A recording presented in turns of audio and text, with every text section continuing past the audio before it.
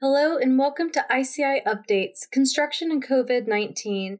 Today's day is April 17th, 2020.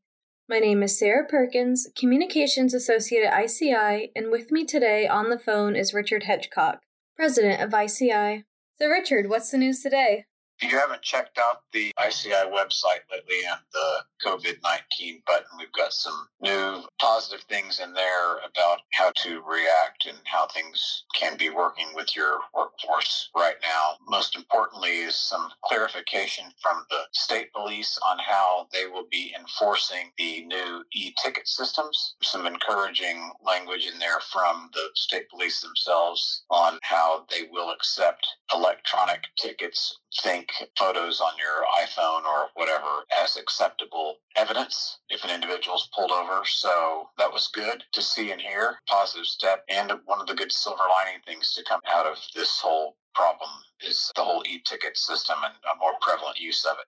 Also in there is some new OSHA guidance on how to proceed and best efforts, and in particular with the use of N95 masks, how they can be reused, what respiratory devices are necessary, and what is considered to be acceptable if you're in a situation where you can't find the typical equipment. So lots of good stuff, again, on the website under the COVID-19 button.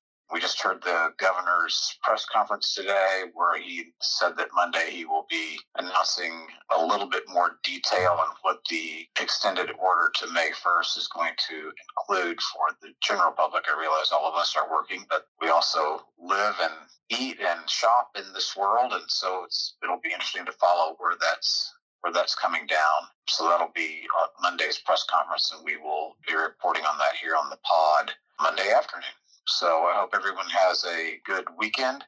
Looks like the sun's going to be out, so try to enjoy it, and thanks for listening. All right, thank you for the update. And thank you to our listeners for tuning in. For more information, visit indianaconstructors.org/COVID-19. We'll talk to you again on Monday. Stay safe out there and stay healthy.